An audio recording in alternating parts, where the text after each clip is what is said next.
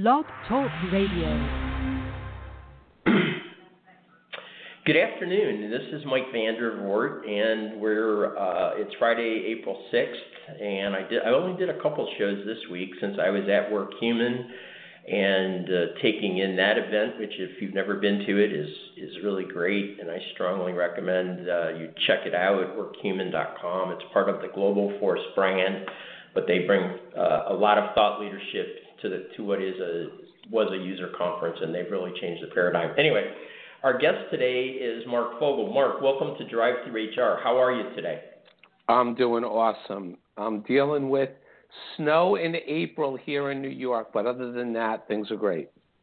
When I was in Austin, Texas yesterday morning, I was sitting at breakfast with some people from Philly, and one of the gentlemen I was sitting with, opened his phone, checked the weather, and let out an F-bomb, and everybody was like, "What?" And he's like, more snow in Philly. And they were all, they're like, it's clear that the East Coast is done with snow this year. The sooner it's out of their lives, the better. So I'm in Atlanta. It's not as warm here as it normally would be, but we do not have snow. So we have that going for us. Mark, so I think this is the first time you've been on Drive-Thru. I know it's the first time you've been on with me, but just for the sake of people, most of the people listen to the show as a download off the iTunes store or they stream it later on. Introduce Mark Fogel. Tell us what you've done and kind of what you're doing these days and about yourself. Okay, so Mike, I'm a former chief HR officer. I've worked for some pretty big companies, global organizations, and done some real fun stuff throughout my career, and now I'm consulting, and I teach grad school at Adelphi University, and I'm consulting, and I'm having a good time with it, and I'm continuing to blog and speak at major conferences and hoping that, my voice is resonating with the HR community. That's a little bit about me. Yeah, so a few shows recently I've kind of waited till the end. I don't know why. Tell us, Mark, what's the name of your blog and what's your sort of your main topic? So my personal blog is humancapital3 at wordpress.com, and I've been writing for about 10 years, and it started as an experiment. I think folks like Lori Rudiman and Chris Dunn and Penelope Trunk all got me started back in 2006, 2007, when blogging was still the wild, wild west, and you could write anything you wanted. And that's somewhat evolved over the past few years as I've been working in my career. And now I do some stuff for some of the sites that many of your listeners might be checking on, like I write for SHRM on their blog, but I also write for Fistful of Talent and Recruiting Daily. So I think what I'm about is HR with an attitude, and that's what separates me from the rest of the folks that are out there. I'm not afraid to say what most people are afraid to say. Sometimes it gets me in trouble, but that's okay. I can live with it. I sleep well at night. Is that and you actually, I think, have a presentation at SHRM 18, which, of course, I also didn't say this. I'm getting ready to run my own conference in a week. We have about 350 people flying into Tampa, so I've got more than one thing on my mind, Mark, which is why you had to remind me last night that you're doing this show today. But anyway, I know that you have a couple different speaking topics at SHRM 18. You're going to be part of the blog squad, and we'll cover all that in a few minutes. But I guess my first question is: you said that you're about HR with an attitude. Has that been true through your career? Because like me, you're on the gray-haired side of life now. Has that been true all your life, or is that something that has evolved more recently as you've moved into kind of this mixed bag career that you have of two or three different things you're doing and kind of on your own?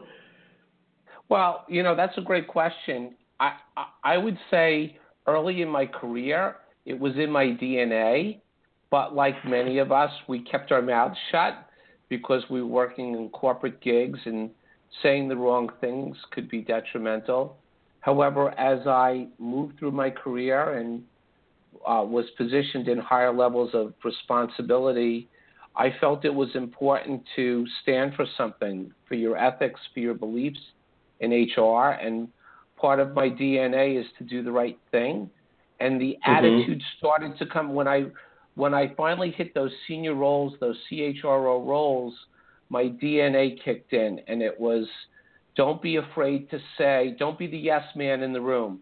I think that oftentimes HR folks are risk averse and they say yes, or they listen, or they take orders. And that was never me. And when you get that responsibility and you get that opportunity, I jumped through that hoop. So today, I'm all about saying what I believe is right, even if it goes against the grain of convention or what's politically correct. And, you make a couple of enemies doing that. You try not to burn too many bridges, but I could say there's a few brush fires out there from my conversations.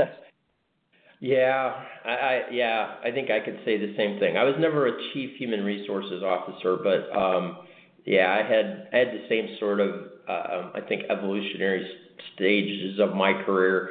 When you get a little more seasoned and you're at a more strategic level, you do have to kind of call out BS if it's BS and bad stuff if it's bad stuff. That was a lot of the conversation at WorkHuman. I know you weren't there, but there was a ton of discussion about transparency, authenticity, D&I, coming to work, allowing people to come to work as their full selves. Companies with that need to have a vision, and more than just a vision, they need to have like a just cause for their business. It's really quite interesting, and it really feels like I don't know if sometimes you get caught up in the microcosm of a conference and you get a little, for a couple of days it's hard to come down off all the stuff you were hearing.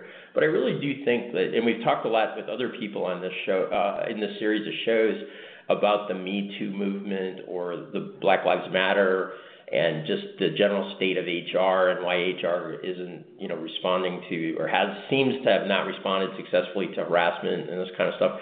I just wonder if you have a take on that in general. Yeah, I think we all do.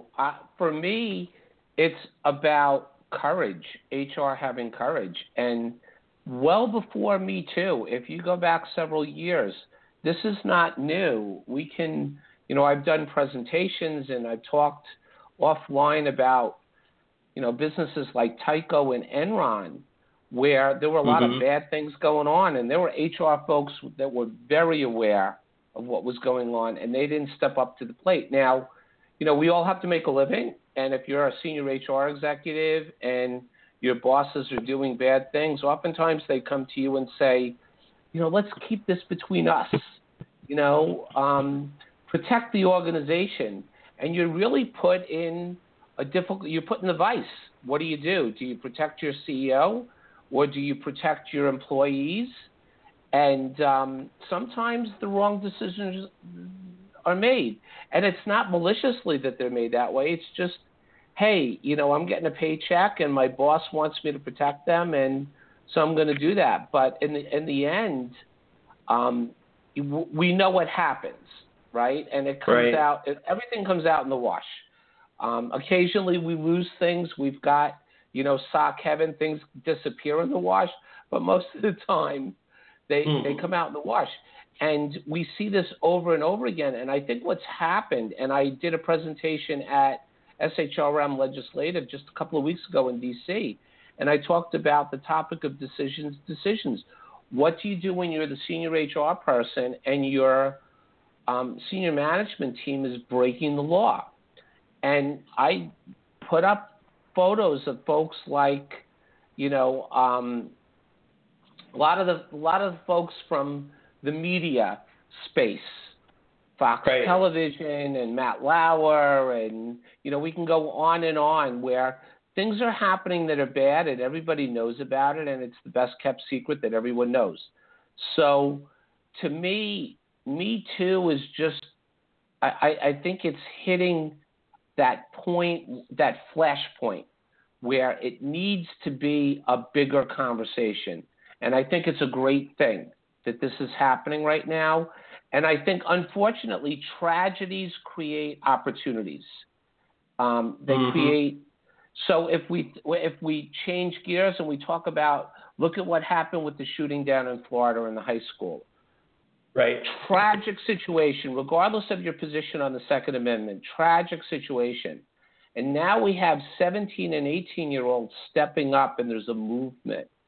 And sometimes it takes a tragedy to allow us to focus on what we really need to do. And, as far as Me Too, unfortunately, there's been way too many tragedies. It's way too long for this to happen. So I'm glad to see it being a movement. I think that it's a different world that we're gonna enter into in the next couple of years, and HR is going to play a big part in that. I agree, and have a couple follow-up questions. One of the things that has developed out of that for HR, I think there are two issues that are kind of in the news right now, if you will. The first one is this, and it's an eternal conversation about the role of HR in a company and whose side are they really on? Are they on the employee side or are they on the management side? And as you know, it's a tremendously difficult role to straddle and do successfully. And many people do a great job of it. Some not so many. I wonder what your experience has been like with that. Well, I'll be honest. I've had a lot of experiences where management has come to me to do things that I would say are touching on covering up malfeasance.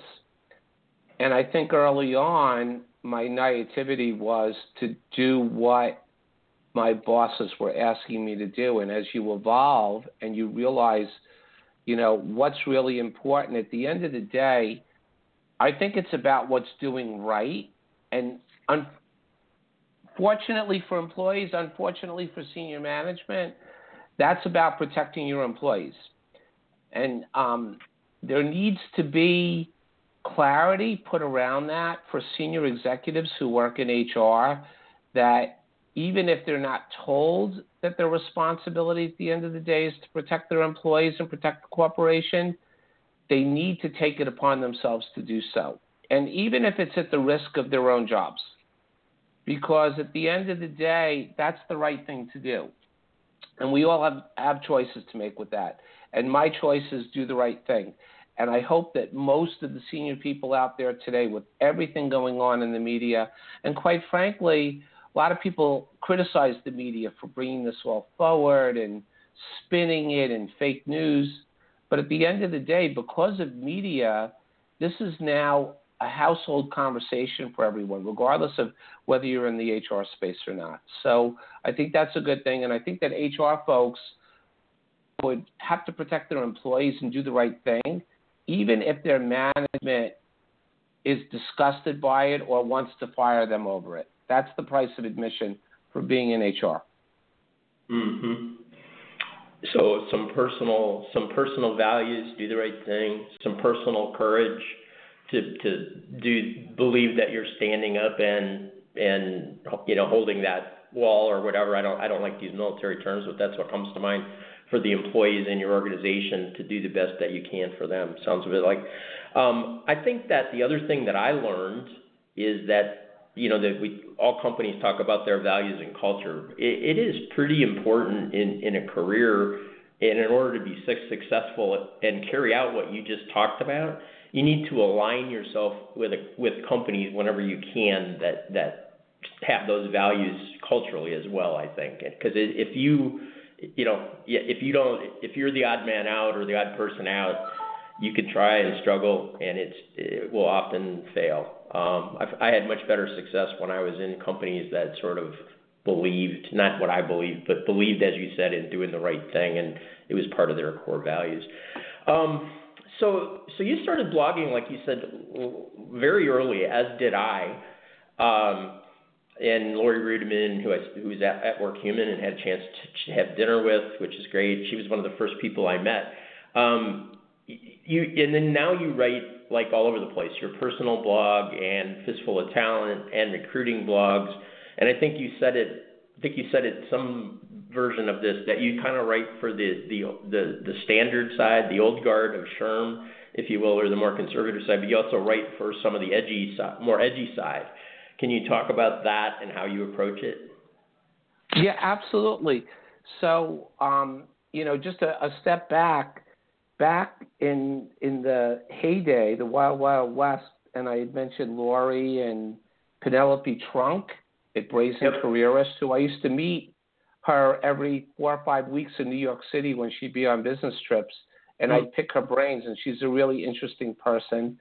And Chris Dunn and others that I would follow early on, and I used to just comment on their sites, and then I got the courage to start my own site, and over time I got a following, and quite frankly, a sidebar story is that 3 times during my blogging career, I had executive management ask me to stop blogging because I was their senior HR executive, and they felt that they were at risk, especially in the early days, that if I said something or mentioned a person or a situation, that it could bring a lawsuit. So I was put in a dilemma back then. However, I continued to do it on and off over a period of years, and I found my voice, and I found my interest and learned how to write from those folks early on. And now I believe it's important for me to be a voice on SHRM because of the reach and because you have close to 300,000 members. Not that 300,000 members read my blog. An average article might get 1,500 to 2,000 views on SHRM. A really good article, I wrote one in the litmus test on CEOs about a year ago, talking about if your HR person doesn't report to the CEO, what does that tell you about the organization's belief in their people? That got 13 or 14,000 views. So, I think it's important to have a voice there, although it is a little bit generic and they do have controls.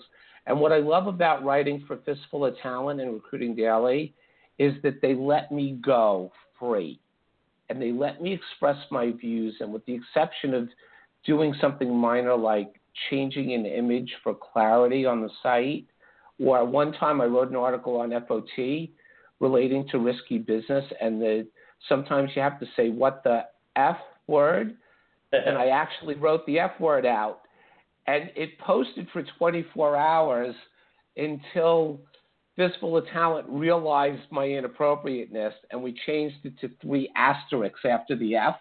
Yeah. But what I love about writing for them is that they let me say what I want to say to the audience. And what's interesting also is that not every post is a home run. It's like baseball. If your batting average is 300 blogging in terms of viewership or comments or interest, that's pretty good. You're going to write some duds. And it took me a long time to accept that I could write a bad post.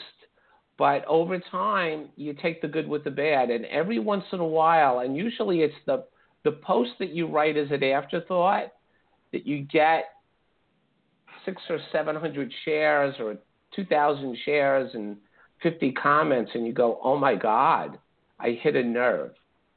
So I love doing it. In the beginning, it was about doing it for me. And now I've evolved to doing it for others. And I'm kind of like one of the grandfathers of blogging. So we'll see where it goes. The most widely read post I ever had, and that the blog that it was on doesn't exist anymore. I accidentally let the domain expire, and I lost about 1,000 posts. But the largest post I ever wrote was titled "Porn at Work." There's an app for that, which there really wasn't. It was more speculation about how that might happen someday, and I had over 12,000 12,000 views on the first day, mostly because of the porn in the title, I suspect. But it was like it was by far the largest article that I wrote or post that I wrote that I ever knew of. And I still think that's, I chuckle every time I think about it. Anyway, listen, we've got to talk some about SHRM 18, and we're down to the last 10 minutes, under 10 minutes. So you are on the blog squad, which is a kind of a silly name, but it's what they're calling us for SHRM 18, and you're also speaking at the event, I think, on two different topics. So you have a very large role this year in Chicago with SHRM.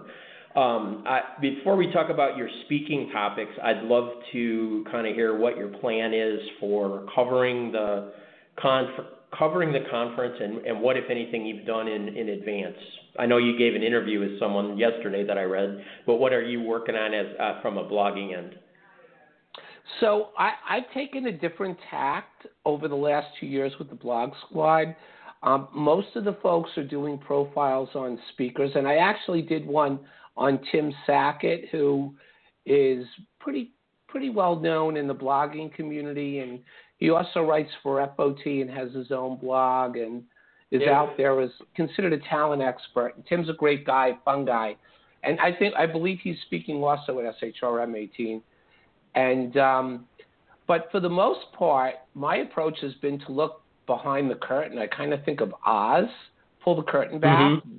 How does this all happen? So I did some interviews with the folks who actually create the conference this year.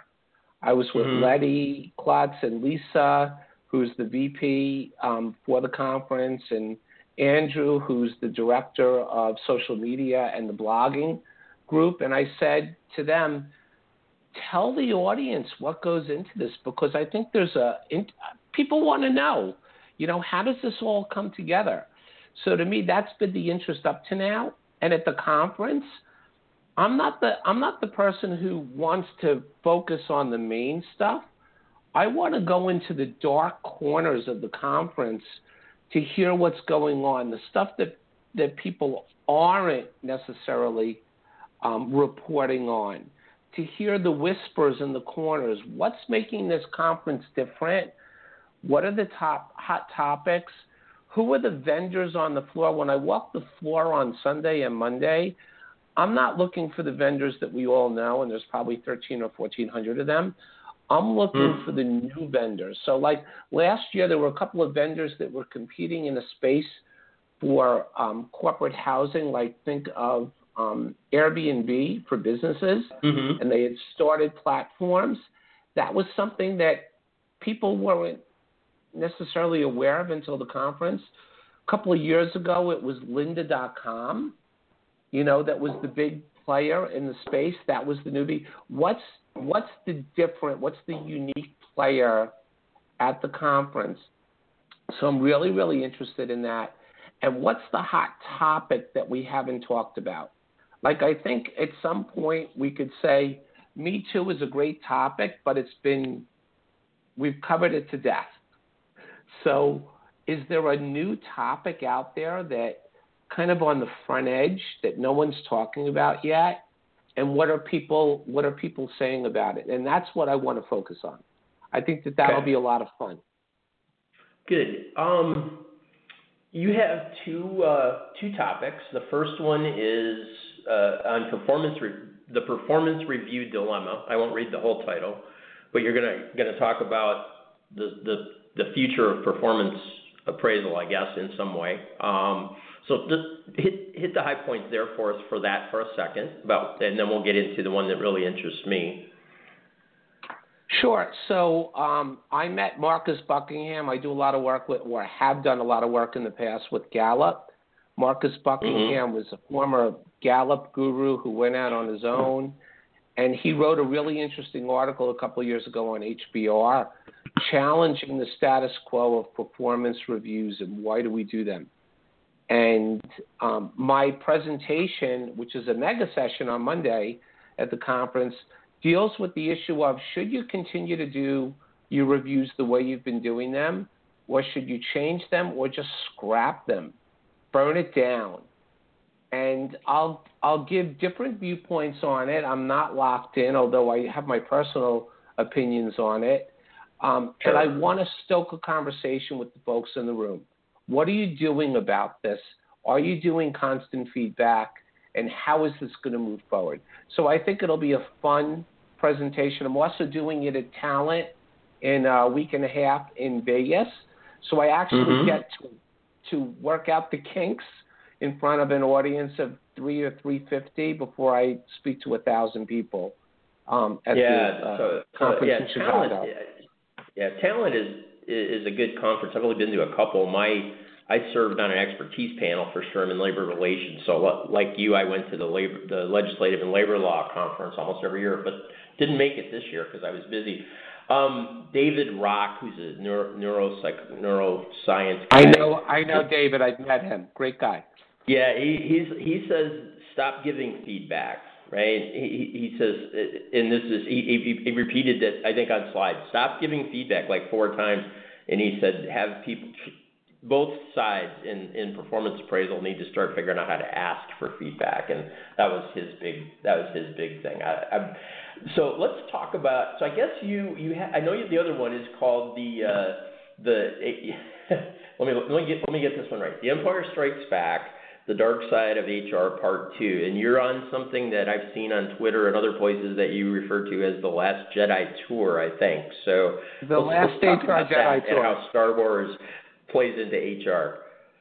So last year I did the Smart Stage for the first time. I've done a Disrupt HR in the past, and it got me interested in the Smart Stage. And I did my first Star Wars theme program, and it got me thinking. I'm an old dude. I'm kind of like the movie this past year. I'm the last HR Jedi, and not that I'm the last, but I'm an older HR guy. I've got some wisdom. And I want to talk about the challenges of pushing back on all this malfeasance. And what better stage than a Smart Stage for 18 minutes? And I've got some surprises with it. Last year, I did a 90-second Star Wars scroll as my walk-on. A lot of people have music that they walk on stage to, kind of like baseball players walking up to the plate. Well, I had a Star Wars walk-on. I've got some things planned for this year as well. And I rocked the audience because they were blasting Star Wars through the area outside of the Smart Stage at the conference last year. And I really want to just get folks' attention very simply. How do you push back? What is your role in HR, and what can you do now to basically say, no, I'm not going to take this anymore? It sounds like an old movie line. For those of us old enough to know about, no, I'm not going to take it anymore. And so that's what it's about. So I'm going to have fun with it. And the Last HR Jedi Tour, I'm doing 5 presentations right now with 3 more queued up relating to SHRM and Disrupt HR throughout the year. So it'll probably be 7 or 8 when I'm done. And it's kind of blending that concept of of a rock band doing the last tour. Think of the Eagles or the Rolling Stones when they're getting a little older, but they still have something to say that's relevant, and that's what I'm doing. So I'm going to have fun with it. It sounds like a blast. I will definitely make an attempt to get to that one while we're there. We're under 90 seconds, kind of running out of time here. A couple quick questions. Venues, I don't know if McCormick serves, what kind of soda they serve, Coke or Pepsi for you as far as soda? Do you not drink it? Well, let's just say that Tito's is a little more my speed, but I'm a Coke guy only because I own stock in them. But, other than that, it's Tito's. And I'll be sure to bring a little Tito's to the Bloggers Lounge. Just don't tell Mary. I was just in Austin at a bar, and somebody ordered Tito's, and they said, we don't have it. And she looked at the server and said, this is Austin, right? I didn't come to the wrong. Anyway, because Tito's is made in Austin, I guess. Okay, so we're literally down to 20 seconds, Mark. So your Twitter handle is simple. It's @HC3. Any last thoughts for our listeners? Nope. I look Okay. forward to seeing you all out on the road, and follow me on the sites we talked about. Have a great. Thanks so much for being on Drive Through. I look forward to seeing you in June in person, Mark.